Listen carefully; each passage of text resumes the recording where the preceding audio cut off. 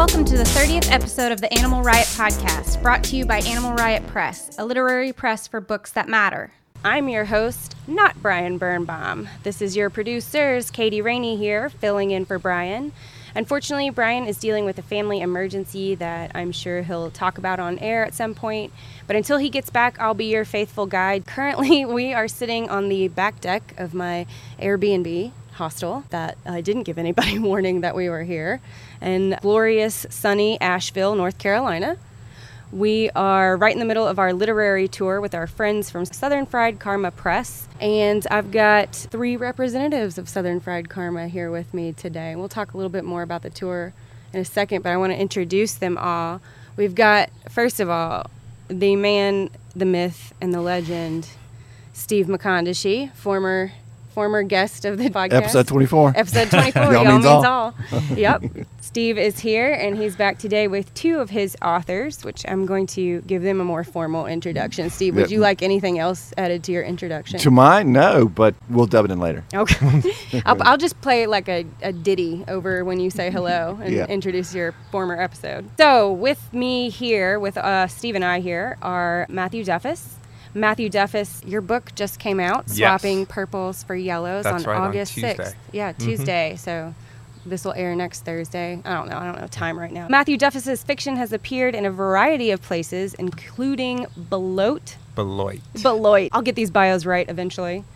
Beloit Fiction Journal, Cimarron Review, got one, and New Ohio Review. He is also the author of the forthcoming short story collection, Dunbar's Folly and Other Stories. He lives in North Carolina, where he teaches and directs the Writing Center at Gardner-Webb University. And he's going to be sharing a little bit from his debut novel not debut novel. Yes. It is debut novel. It is debut. Okay. Yeah. Debut novel. Yeah, it is his debut. Okay. And Gardner-Webb is in real. Boiling Springs, North Carolina, which everybody knows. That's right. We are all things North Carolina this week. Yes. Yeah. Also with us is George Hovis. Hi, Katie. The author of The Skin Artist. George Hovis is a native of Gaston County, North Carolina. So many things North Carolina. His stories and essays have appeared in the Carolina Quarterly, Southern Cultures, Mississippi Quarterly, North Carolina Literary Review, and numerous other journals and anthologies.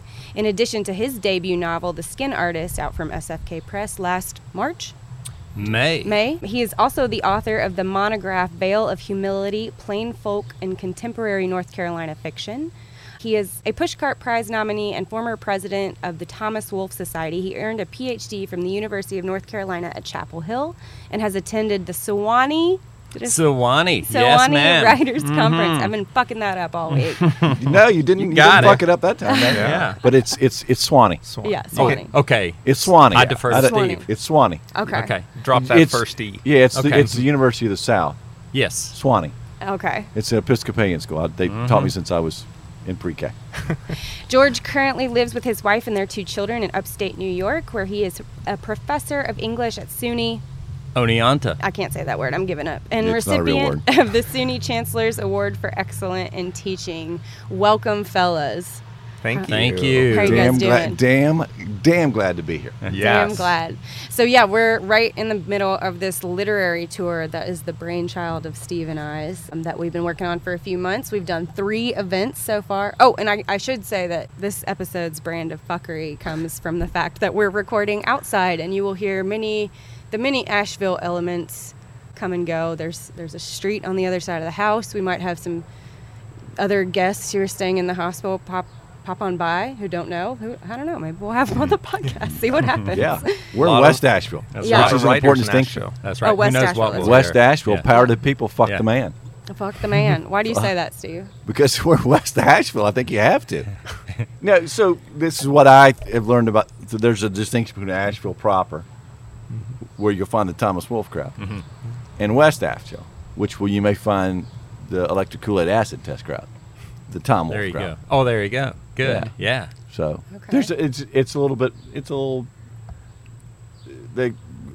Asheville got gentrified, and the folks came over to live in West Asheville, and they don't give a shit for nothing. Yeah, we're going to be at Firestorm Books tonight. You want to say anything about Firestorm? Power to the people, Power fuck to the the man. people, fuck the man. That's what they are. They are all excited. I'm excited to be there. And apparently the event is an hour sooner than I thought, because time doesn't mean anything to me this week. I'm a little bit, I know you're talking about, like, we feel like musicians right now on tour. I think I would. I upgraded myself from the backup bass player to maybe a rhythm guitar player. Okay. Okay. But I'm definitely keeping the beat. Yeah. I'm not. There you go. No, I don't get any solos. Yeah. Well, we have done 3 events so far, and we were at Scuppernong Books in Greensboro. Shout out to them. Scuppernong. Yeah, Yeah. Shannon and the crowd there. Yeah, Yeah. Shannon and Brian, the whole crowd there. And we were at Tuesday night Bookmarks in Winston-Salem with Jamie and Lisa and Jennifer and all those good folks. And Yeah. tons of people from the North Carolina Writers Networks and Winston-Salem Writers Networks and schools and everything came out. And then last night we were at a cute little bookshop in High Point, Sunrise Books. Had some great conversations with folks there. I don't know. It y'all was the wanna- most. It was the most comfortable. Whatever's. And you guys are English. I you, want one of you those guys are word armchairs. Yeah, you're Yeah. word people. Yeah, those chairs were one notch more comfortable than comfortable. And I I'm had- not sure what the word Yeah. is. I had a little kitty in my lap the whole time. That's Yeah, right. it was a Basically. great, and plus I got to do my thing with the almonds. Yes, the Finally. almonds. You wanna I explain- finally understand Fine. publishing. and I don't. Well, I'm- now you got to explain it a little bit on air since you mentioned it. But I'm saving the moon pie. So I do a thing. I learned it from sales. Sales, you got to have a little bit of showmanship, and that's how I explain publishing to curious authors about how it works. And I normally use moon pies to explain how publishing has changed over the 20 years from when they used to make 10 different bets of $100,000, and now they give some guy from Sarah Lawrence $2 million, and everybody else gets butkus. And Yep. that's a.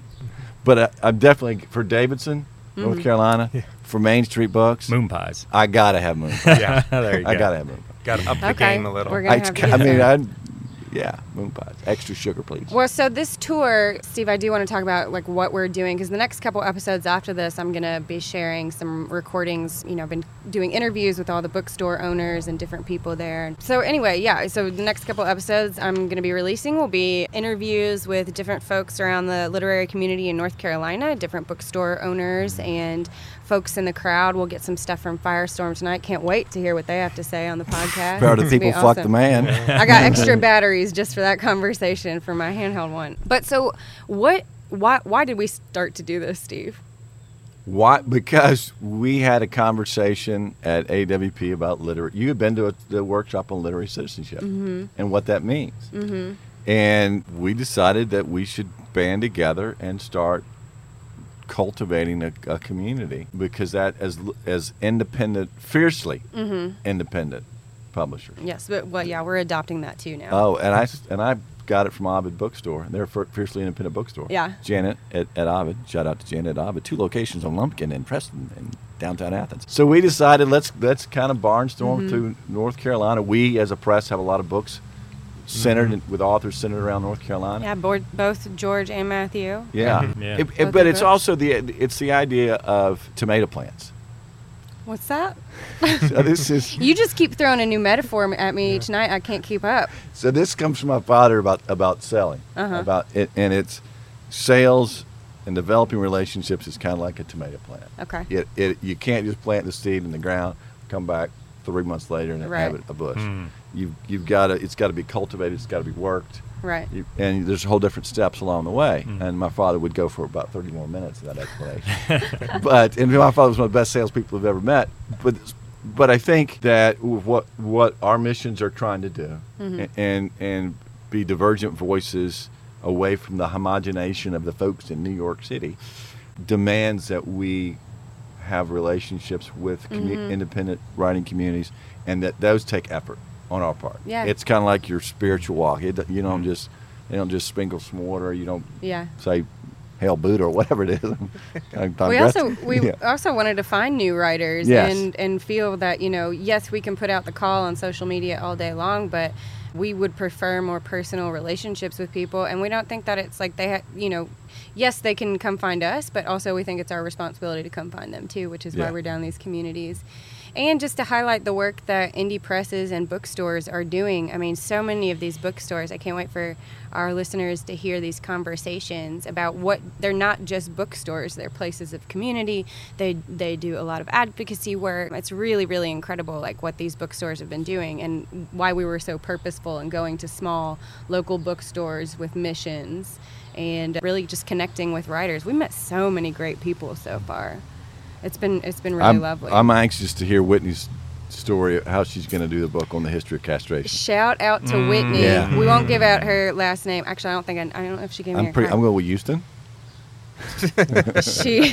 We'll call her Whitney Houston. Whitney, she came to 2 of our events with her partner, Trevor. And Whitney and Trevor, I met them. Great people. Yeah, they came to 2 events and just were chatting us up. And then Whitney is a nursing student who said she's got a nonfiction book in her. She's trying to write about castration, and we went gaga for that idea. Yeah, I said, I didn't want to cut her off, but I think it's a great idea. Yeah, that's a great idea. Mm-hmm.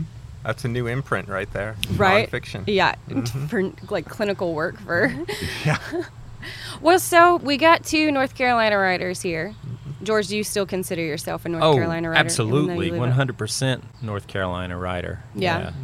I've lived outside of North Carolina for almost 20 years, but I still call North Carolina home. Mm-hmm. And I guess I haven't even said, like, I lived in Winston-Salem, North Carolina for a long time, and so that's kind of my connection. And when you suggested doing it in North Carolina, I was like, oh, yeah, I know tons of people down there. I went to camp here. You went to camp? You were probably a rowdy little camper. That's another story. That's a whole other podcast. Right. So what do you guys think of the literary community here? Can you tell us about it, what the feeling is, where you are? Well, you want to go first? No, go Matthew? ahead. As you mentioned, I did a PhD at University of North Carolina at Chapel Hill, and I wrote a dissertation on contemporary North Carolina fiction. So that was my specialty area, and trying to distinguish, what made North Carolina fiction different from other Southern fiction.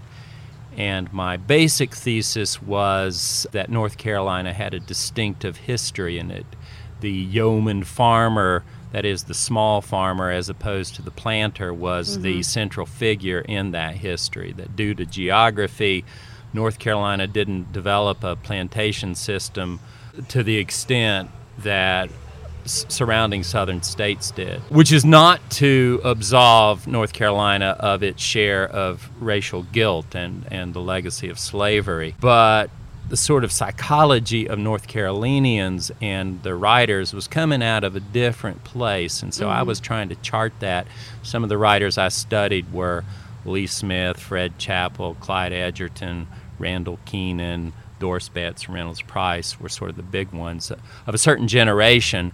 And then, in the last couple of decades, you have new voices. A couple of recent books that I'm very excited about are Stephanie Powell Watts, Deshaun Charles Winslow, and a whole lot of younger writers from North Carolina like Matthew Duffus. So, it's a state burgeoning with literary activity, and that's been going on for many decades. David Sedaris is from North Carolina, That's right. That's right. He's, okay. Yeah. Yeah, I can remember. How about you, Matthew? I went to the North Carolina Writers Network conference last year, and I was amazed by how many people were there. Strong network. It is a very strong network. There were. Shout out to Ed Southern. That's right, Yeah, Ed Southern. Yeah, Yes. he was there at Bookmarks Tuesday right. night. Cool. I saw him. Yeah. He emailed us today. Yes, Jamie. Ed, we're getting back to your email. If we haven't responded by next Thursday when this drops, we're sorry. and his wife Jamie runs the manager of the bookstore operations. Oh, manager okay. of I didn't know Bookmarks. that. Yeah. Okay. Yeah. But there Very must cool. have been 6 to 8 panels going on at the same time with 10 to 20 people at each one of them, if not more. And so I think there are a lot of people writing in North Carolina, whether they're getting published or whether they're just doing it as a hobby. I'm a small town guy. I live in Boiling Springs area, and Where Gardner Webb is. Where Gardner Webb University is. Did you tell some of your students to come on this tour? Yeah. Visit? Yeah. Yeah, I've tried to. A lot of my students, they go away for the summer. Yeah, I've been trying to get anybody I can find to come, but the challenge with the small towns, and I think we saw that a little bit in High Point last night, is just getting the word out sometimes. I know. And we also found out we were up against like the debut baseball game Right, or something exactly. The big. High Point Yeah, Rockers. the High Point Yeah. And, baseball, yeah. Well, why don't we get we're going to thumb wrestle for who reads first, and then we'll talk a little more, and then have somebody else read in like Sure. 20, 30 minutes. Okay, good. Who wants to read first? Let's Who- thumb wrestle. Who read first last night? I read first last night. So that's your turn. So I George, really you want go to thumb first. wrestle. Shit, go for it, man. All right, George, you're first Okay, then. all right. So let me say a few words to provide some context. And this is for George this Hovis passage. with A Skin Artist, which I finished a couple weeks ago. SFK Press, May 2019. Thank you. So The Skin Artist is set in Charlotte, North Carolina in the summer of 1998. And if you know anything about Charlotte, it's one of those southern boom towns that has been growing very quickly for 100 years. In the 1980s and 90s, when I worked and played in Charlotte, that boom raised to a whole other level. Charlotte finally attracted 2 major sports franchises. It had been living off of Mid-Atlantic wrestling for the decades up to that, but when the wrestlers moved to Ted Turner's Atlanta, the Panthers and the Hornets came in to fill that vacuum. And the city went crazy for those sports teams. Charlotte announced itself as a global banking superpower, and in '92 it erected the Nations Bank Tower as visible evidence of its prominence. And the Nations Bank Tower has been renamed, but it's at 60 stories, still the tallest building in the Carolinas. And McMansions were springing up everywhere. And in one of those McMansions you'll find my protagonist. His name is Bill Becker. He's a rural transplant to the city. As the novel begins, has for some time been estranged from his family out in the country. He's struggling with alcoholism, and his marriage is on the rocks as a result. Pretty soon thereafter, he loses his corporate job, and one night he discovers that his wife is involved with the attorney who lives at the end of their cul-de-sac. The next night he goes out to a bar, meets a college buddy who introduces him to this beautiful woman who's covered herself in tattoos. And, you know, these days a full body suit is very common, but in the late 90s in North Carolina, it was a real curiosity, and he becomes obsessed with her. The next morning he wakes up in the tattoo parlor with a half-finished butterfly on his chest, and this woman, Lucy, leaning over him, assuring everything's going to be okay, you haven't lost more than a gallon of blood. And the story picks up from there. So it follows Bill's obsession with Lucy. The scene I'm about to read, his wife has kicked Bill out of their McMansion. He's living out of a kind of low-rent motel called the Hornet's Nest. And he wanders through downtown Charlotte searching for this tattoo parlor where he woke up a week before in hopes that he might find Lucy there.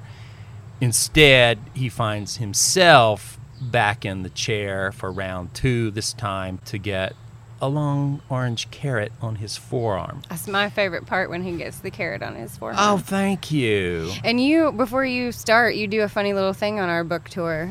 Yeah, I open with a little audience participation, a game I call Tattoo Coming Out Party, where I invite everybody in the audience to, and Steve's doing it now, he's taking off his shirt, go for it. Okay, there you go. All right, That's beautiful. Let's not get me kicked out of my Airbnb. You know what? Steve has more tattoos than me, but I think mine's prettier.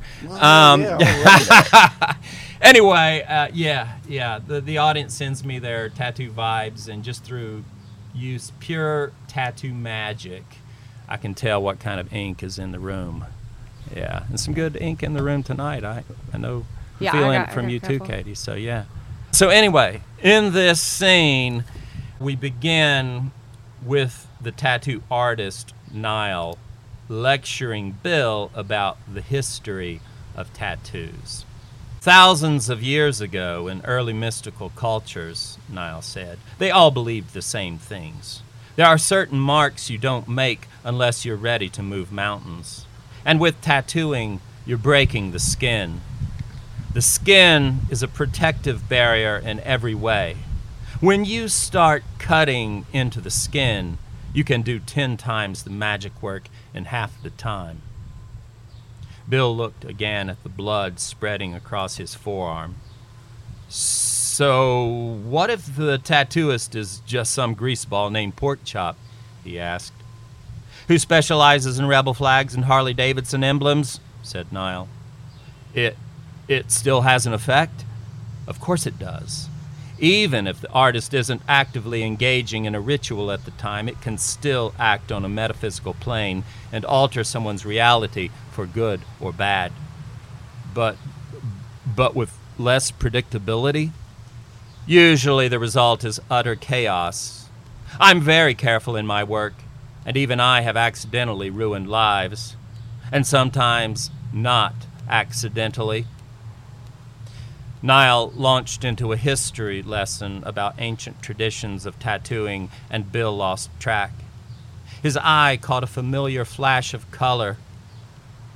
Adam and Eve, standing beneath the tree.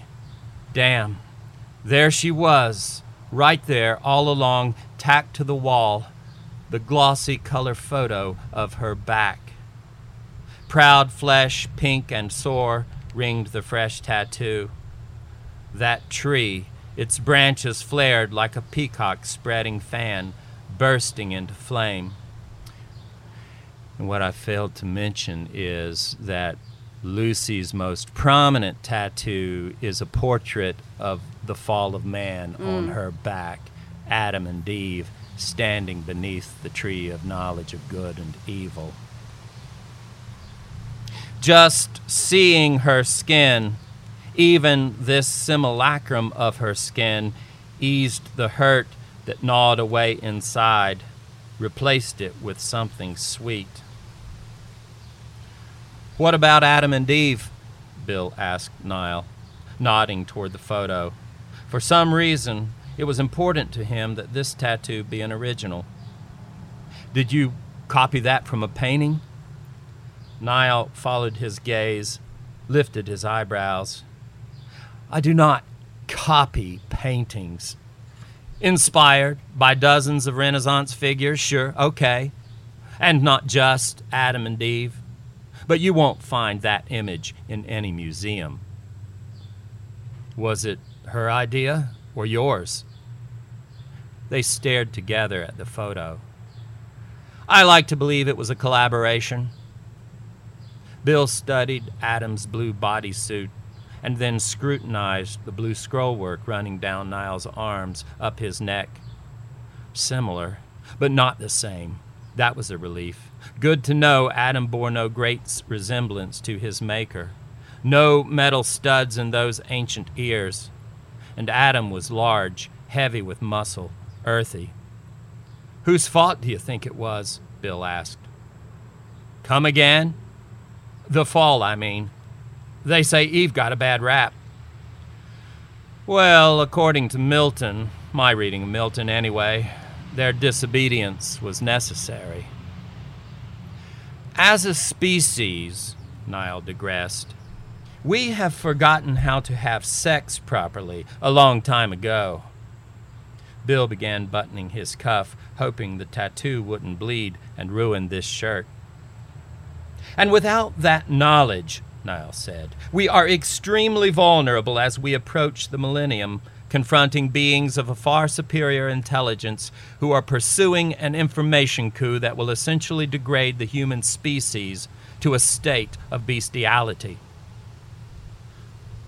Bill felt confused. "So, let me get this straight." Bill stood, waiting until the artist looked up from cleaning his equipment. "I am not my body, but I've got to learn to use my body, to be free. I've been focusing on this thing." He pulled up his shirt to stare at the butterfly on his chest. "I've been failing so long, feeling caged in. My life's totally fucking falling apart if you want to know the truth, and I know you don't. But this butterfly thing here, it's been trying to tell me something, if I will listen. And what I think it's saying is that I am not doomed." He stared across the room at Lucy's skin and at Adam and Eve wearing bodysuits of ink. "I can act. I am, in fact, free." No, Niall smirked and shook his head. "It's not like that. It would be easier, wouldn't it? Freedom of the body. Freedom is an abstract human concept." He picked up his pack of American spirits and walked toward the door. "It takes practice, discipline." His words came now like a chant. Bill focused on the voice that was lost in the glare of the sun. self-control, the willingness to lose yourself. Most people are so distracted by their own materialism that they don't have time for sex. At least not the kind of spiritual sex I'm talking about. That shit will turn your world upside down if you do it enough, and you don't close your eyes to the phenomena that start to happen in your life. Then the next thing you know, you will be a magician, whether you want to be or not. Little motorcycle and post. Little motorcycles. I put that in. Yeah. That's not natural. I That's think not I fair. think it blended with the kind of the rise of the scene there. Yeah. The rumbling of the Hell's Angels or the Outlaws go. probably in this area. Can I ask a question? And was this protocol? Yeah. We don't have protocol. Fucking protocol. I love the way you use Charlotte as a setting. Mm-hmm. I love you have the A plot and there's a B plot of the spirituality aspect of tattoo and the magic. Yeah. Tell me, did you do any research about the fucking part, the tantric sex part? I mean, how did you come to that? God, you would ask that question. Well, hell yeah. Did anybody not? That's what we want to know, right? Inquiring minds want to know. Yes, I did. Okay, how so? What do you do? You know, I learned about this doing research. I mean, do you have to clear your sacral chakra and your solar plexus You chakra just so you can have move it all the way up? to, I mean, what? as the artist says, you have to practice self-control. And So you're talking keep the it- sting level of like no orgasm. Exactly. Yeah. Got So according to Nile, it's many hours of sustained desire. Huh. Yeah. Yeah. Okay. Yeah. Well, all right then. We did cover that you have a tattoo now because I do. I Yes. found that out last We night. got to do some more work on his tattoo. Yeah. Yeah. I think it's you a need- starter You- set. I think you need an orange carrot. An And orange carrot. Yeah, definitely. Yeah. You need to color that in. It's a starter tattoo. Well, it's kind of interesting The kind that most I kids to get in like 7th grade I these went days. for Lucy's tattoo and not Bill's. I don't know what that says. You know, it's It's funny. like that Speaking of tantric sex shit. tattoos, maybe I'm trying to channel my anima. I don't know. But when I was Did you say choosing anima or animal? Anima, not anima. Okay. Anima. All right. I Dad was come Some of wondering English. what that the pause was. Jungian Dad come stuff, English I don't know. professor. Yeah. Anyway, when I was choosing, you know, my first tattoo, I kind of went back and forth between that and a tattoo Bill gets later in the book, which is the Southern Cross, and that's not a constellation. I think the word is asterism. I don't know. I don't know that. I might be. I can already tell I'm misremembering. hanging out with college Anyway, professors. We're in a group well, of I'm academics. Yeah, and- I'm an amateur astronomer, and I should know that term. But it's basically a group of stars, but it's not a constellation. Whatever. You know what we call It's a that? county, You know what we it's not call a that in state. Georgia? What? A group of stars. A group of stars. we keep Well, the Southern that- Cross, you know that Yeah, yeah, David yeah. Crosby, that CSN Yeah, song. no, Anyway, don't get me off on so that. I was gonna go do that tattoo, and my wife says to me, "I've heard that tattoo is some kind of Confederate image," and I thought, what? They can't have the fucking stars too, you know? But They don't. no, they don't. But at the last minute, I decided for the Tree of Flame instead of the Southern Cross. The Southern Cross is in the book, so Bill gets that tattoo along the way. Wow, I did not know Yeah.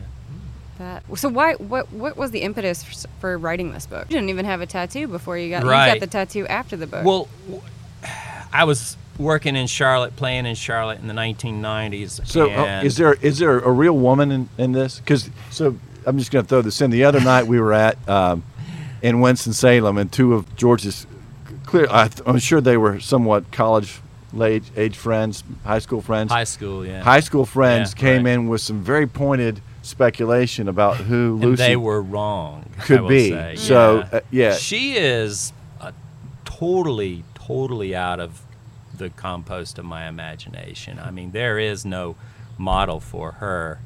But back to Katie's question, which I'm almost about to forget, or your question about The impetus of the of- book. The impetus.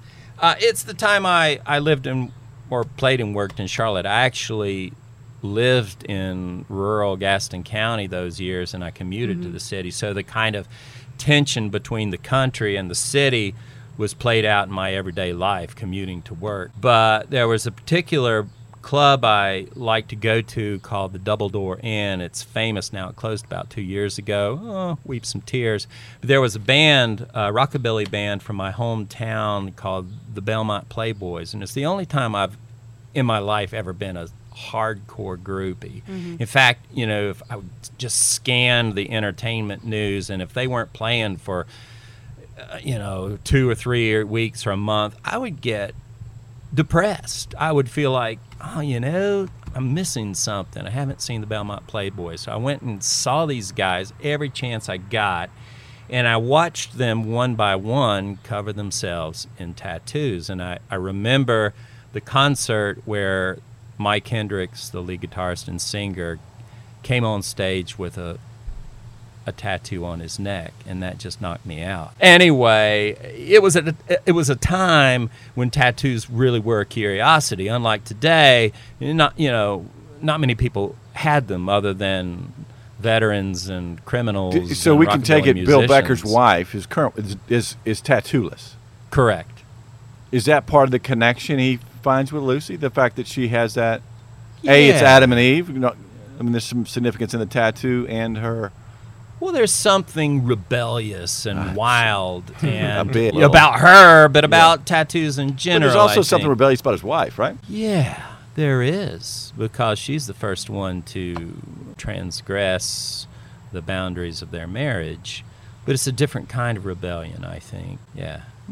Anyway, so it was a time in the 90s where I was trying to chronicle, A, the boom years for Charlotte, and B, the birth of this new tattoo culture, the sort of the early days when people became interested in tattoos and started getting them, when it started to enter the mainstream. Cool. Matthew, are you ready? Oh, sure. I want to hear from swapping purples for yellows. Sure. I'm going to read from the beginning. I just want to say this is a family drama, and about 2 pages after what I'm going to read, we find out in flashback that the protagonist's wife has told him the night before that she might be moving across the state of North Carolina. And they have an argument about that, and she smacks him in the face with a book. So he's waking up the morning after that here at the beginning. And this is freshly published. Freshly published. SFK Press, August 6th. August 6th, so 2019. last Available at your Tuesday favorite independent as of this bookstore. airing. That's right. Yeah. He'd done it again. He hadn't meant to. He never meant to. But when Rob Sutherland woke up the Friday morning of homecoming weekend, he was on the couch. He couldn't tell what hurt worse, his head, thanks to his wife, or his back and shoulders from being compressed on their grad school leftover of a couch. He'd been waiting for his wife to reappear after their latest argument, only to find himself drifting off, and then he was in full-on sleep mode. The door to her study was finally open. He could hear the sound of her ujjayi breathing. She was doing yoga. He knew that ujjayi meant victorious, and he hated how apt that word must seem to her after the previous night. Though he would have declared it a stalemate, she always viewed herself as the decisive winner. He collected his wallet, keys, and satchel as quietly as he could and slipped out the kitchen door and into the carport. Unable to face Molly after their fight, nor his older daughter Katie, who'd surely eavesdropped on most of their argument, he would only miss seeing Robin, who still slept the peaceful slumber of pre-adolescence.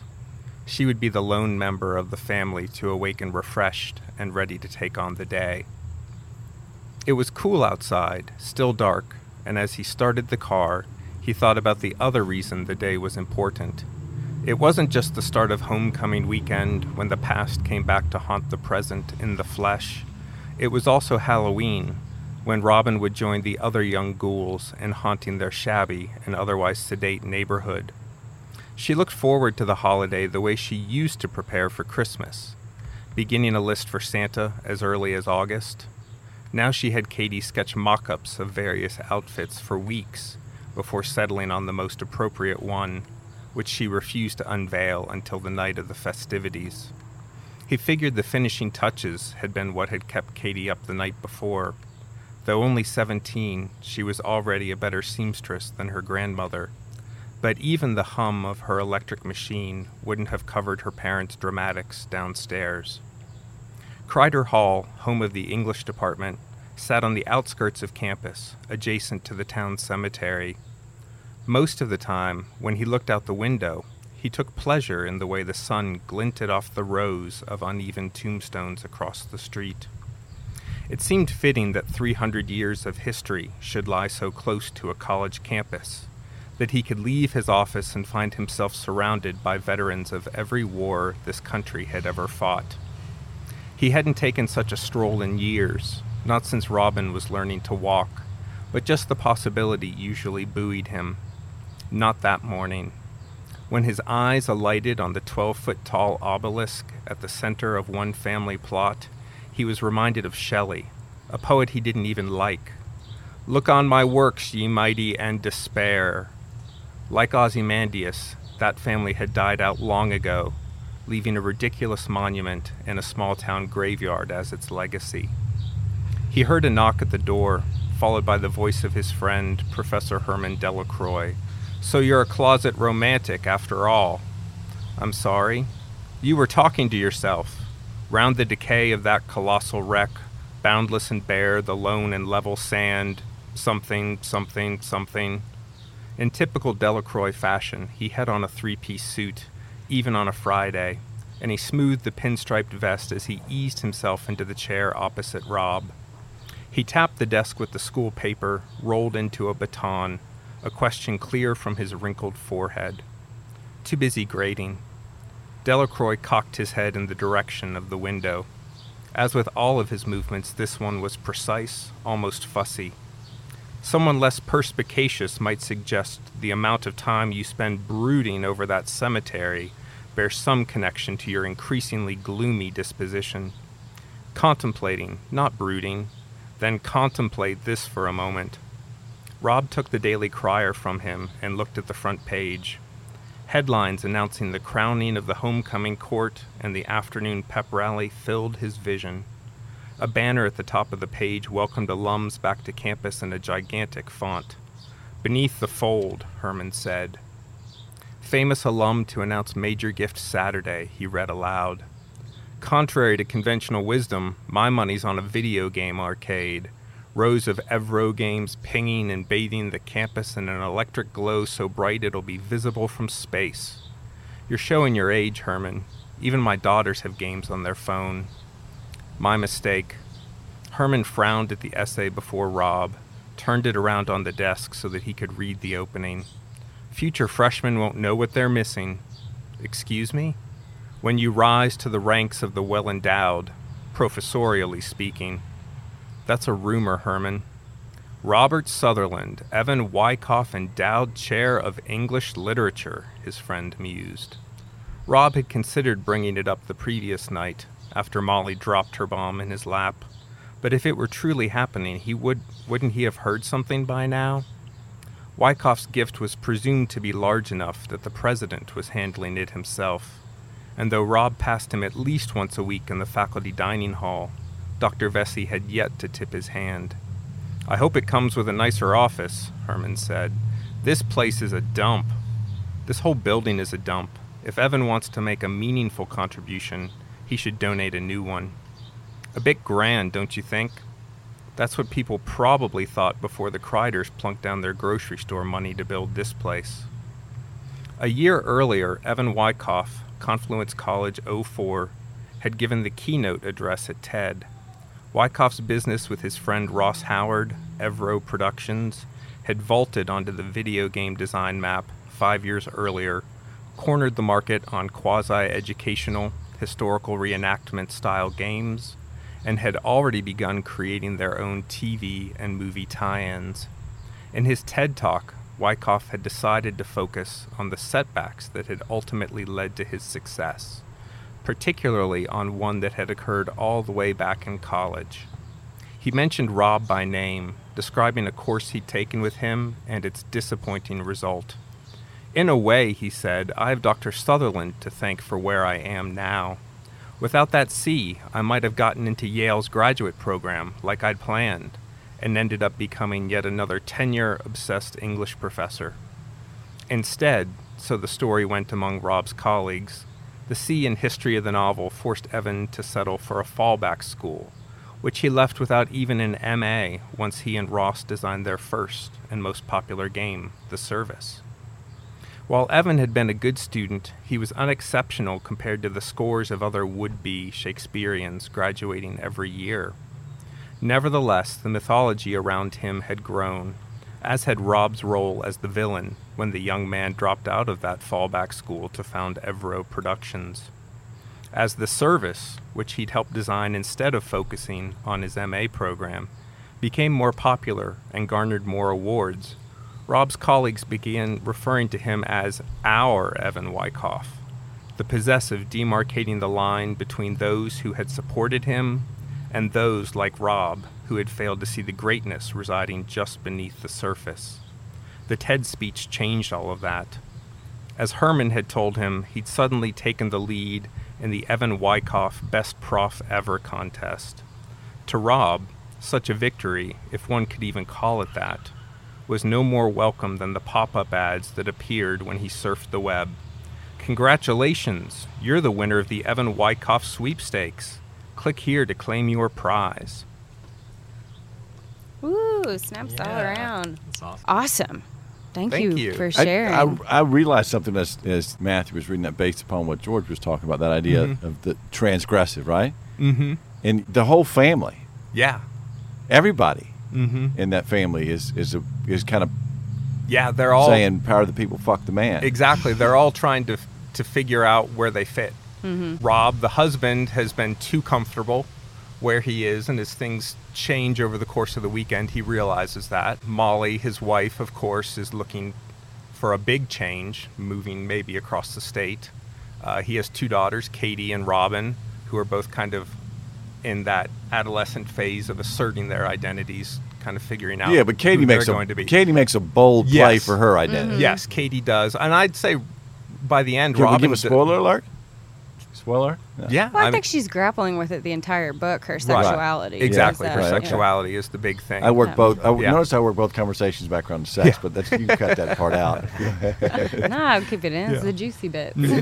But even Robin, who makes a public display of her independence as a piano prodigy, perhaps, I'd say... She does it more with the costume, though. And yeah, the costume is the transgressive, costume right? is transgressive too. Yeah, as she dresses as Jackie Kennedy right after the assassination. So she's got the blood and the bone chips and all of that nasty stuff. You talked a little bit last night at Sunrise Books about writing about academia and how people told you that unless it was satire, Yeah. it wouldn't be picked up. Can Right. you talk a little bit about that? Sure. Typically, when people find out that this novel is partially set on a college campus, immediately it's a campus novel. You know, no matter Richard what's Russo, going on. Don Richard DeLillo. Russo, Don DeLillo, that sort of thing. And someone did, in fact, say this is like a realistic version of Straight Man, the Richard Russo novel from, I think, the 90s. For me, it's where they work.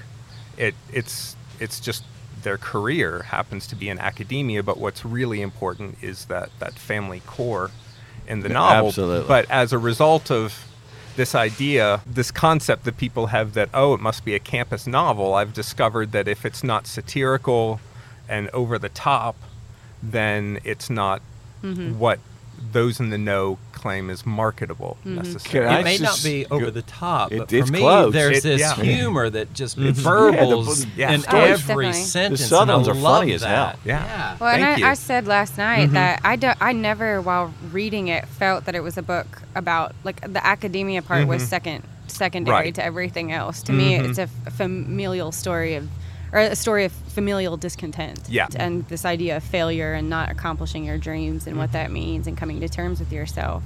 Can you talk a little bit about where the story came from? Sure. Yeah. My wife and I were walking around one day, this was in about 2010, and the census was going on, and there was a guy sitting in his car on the side of the road, and at the time I hadn't connected why he was sitting there. It's just a young guy, about 22, 23, and all of a sudden I had this image of this character sitting in a car, this graduate student who turns out to be Evan Wyckoff in the novel, having this this existential moment, this dark night of the soul, and he's thinking about going in and talking to one of his old professors to get advice. And it starts there with just that image, and I built this novel around it, and it turns out the professor became more important to me than the guy sitting on the street. But over time, it kind of built, and then my daughter was born a year later. I stayed home with her, and my wife said, "You're going to go crazy if all you do all day is talk to a baby." So she graciously arranged for a babysitter to come in about 3 hours a day, 3 days a week. And I realized I've got to do something with this time that's going to be significant. And all of a sudden I was a little more ambitious than I'd been before. And so I took that image and built a novel around it. Well, on this tour, so we've been, we always start each event with you guys reading, or I read Brian's book the other night. Steve, you read your book the first night. We're kind of like trading off each night, changing it up. And then we move into more publishing talk. So I do, like in our last bit of this episode, want to talk a little bit about the publishing side that we've been moving towards, and like what, how that affects the literary community, because we've been talking a lot about like what indie presses do for literature and what independent bookstores do for writers. And can you guys talk a little bit about how you found Southern Fried Karma and what it means to you publishing at a fiercely independent press? And I'm watching and listening. No pressure here, right? I gave them no time for talking points before, so. Well, I can say, because of this advice I got about it being too niche, I went for contests and indie press contests, sent it out everywhere I could think of, and then I found out about Southern Fried Karma. I'd met Steve at the Hollins University Tinker Mountain Writers Workshop one summer, but long before SFK came along, just as writers. And I knew enough from that week that if someone was going to make a new press work, it was going to be him. And so I submitted it to their novel contest as well, which was no fee, which was completely different from everybody else. And I was a finalist there. Steve kindly sent me pages of notes that an editor had developed and said, you can take these, don't take them, don't even send it back to us if you don't want to. But I worked on it for another 9 months or so, sent it back to them, and they liked the changes. I know a lot of small presses who do that work. I mean, we definitely do. Brian spends a lot of time with submissions, and he gives detailed feedback for the most part. Yeah, it's amazing. How radically did the book change, Steve?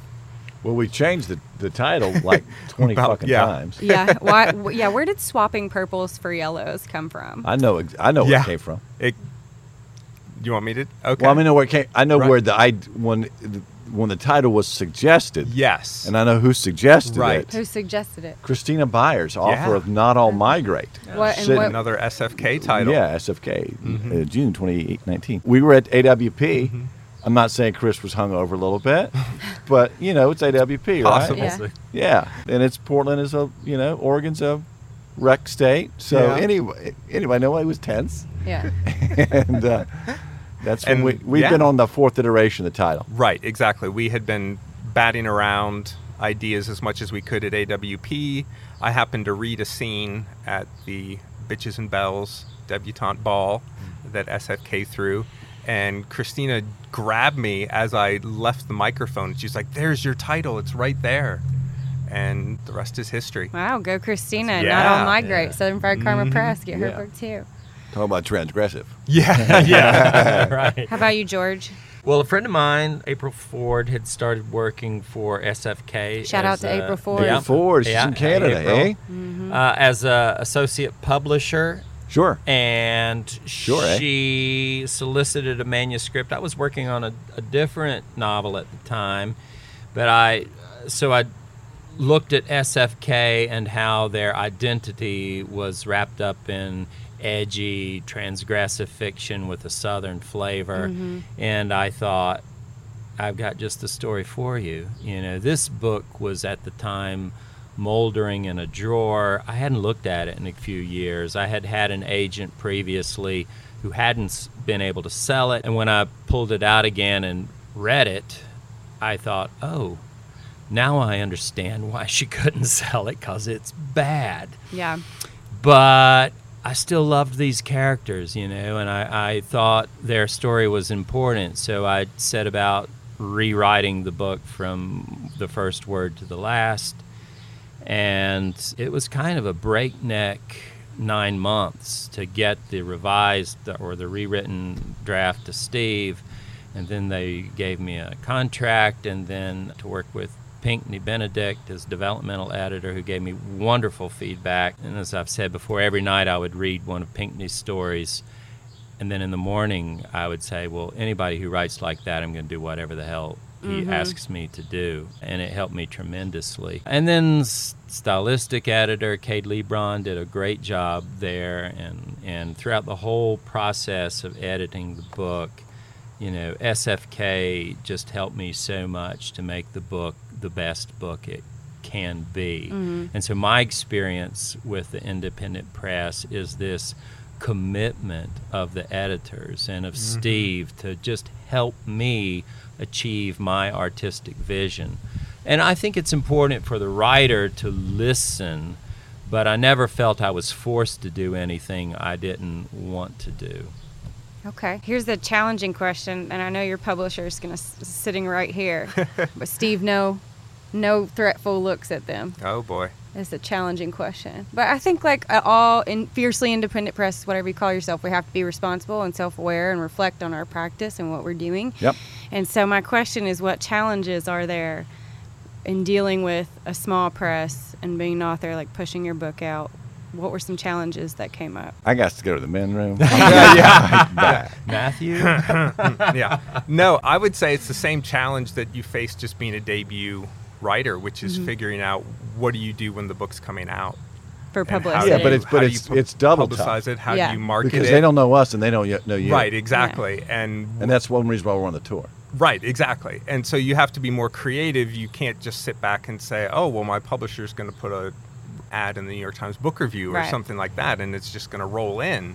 So you have to be more proactive. Yeah. I think even with the Big Five, they're still, I'm not going to go into your whole Moon Pie thing, but the Big Five are putting a lot of resources into one writer, and the rest of the writers they publish, each month or whatever. Exactly. They're not putting all that in, so they also have to take ownership. That's just part of being a writer this day and age. Your book's just not going to go instantly #1 bestseller, New York Times, Amazon, whatever. You got to really work and push for that, which is why we're all here too. Yes. We are trying to advocate for indie presses and bookstores and build literary community, but we also have 3 books, both of your books and Brian's book that we're Emerald which City, is Emerald City, September 15th. It's now available for pre-order. The book is it's pretty cool. Shout out to Olivia Kroom and Sean Ferrier for their work on the cover and interior.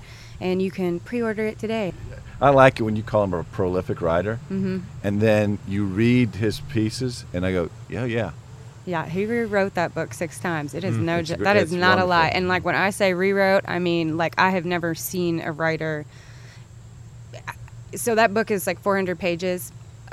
Easily, I'm sure it was several thousand that he's cut down over the years between rewriting and everything. Anyway, George. You're not getting out of my question either. No.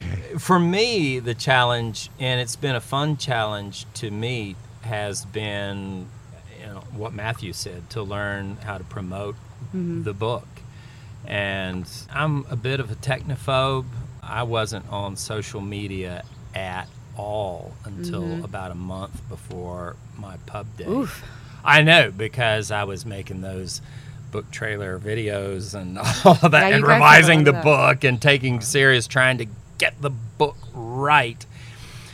And then it was time to promote. So, it's been kind of a breakneck pace of learning how to be on social media. And that's been exciting for me, though. And I've had a lot of help from SFK in doing that. The PR department's constantly generating buzz, generating stuff online. And it's funny when I used to Google myself and I wouldn't find anything, or except maybe some scholarly articles. Now if I Google myself, there's a lot of stuff there. So my platform is building partly as a result of my own efforts, but actually from SFK. So it's this kind of collaboration between writer and press Big motorcycle.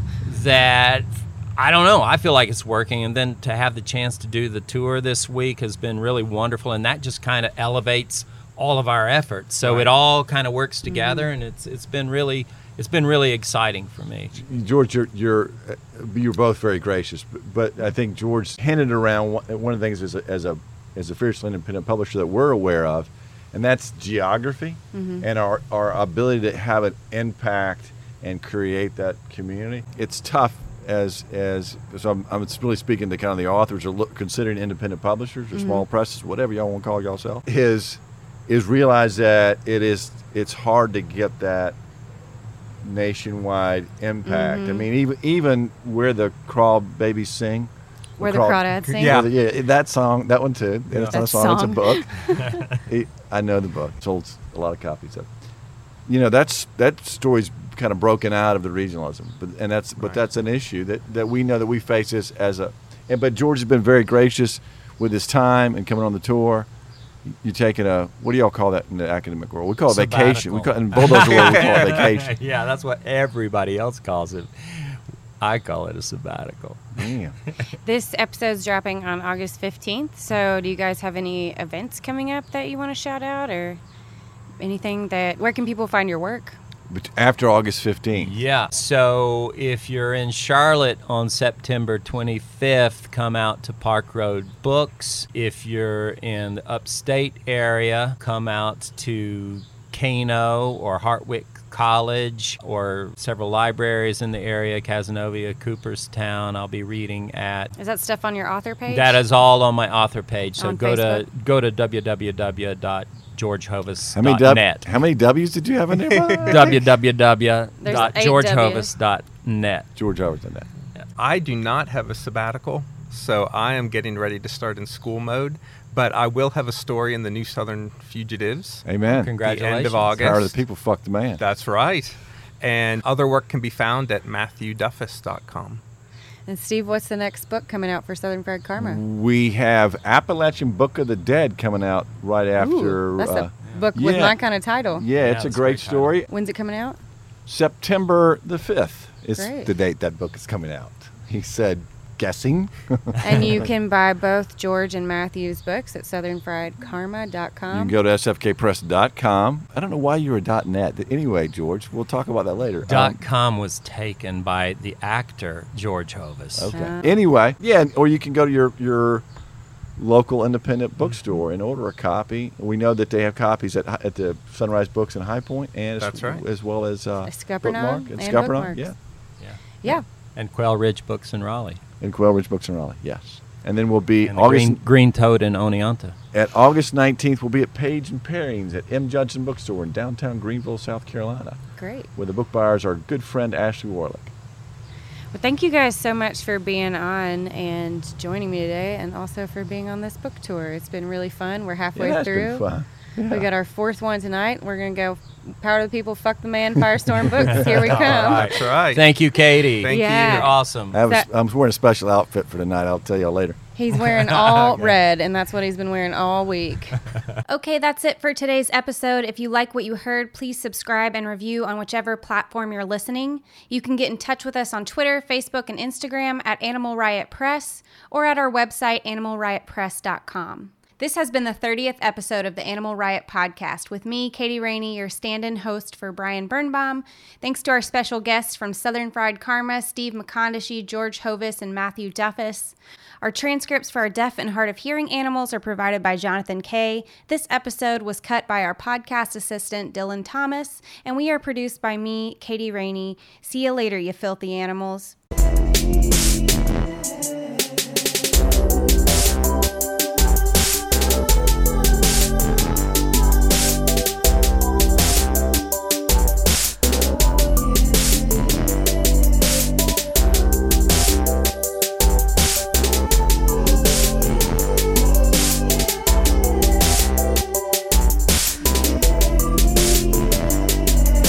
Click, click, word, yes sir, it's the burn. Bombing on y'all and getting gully as the fern.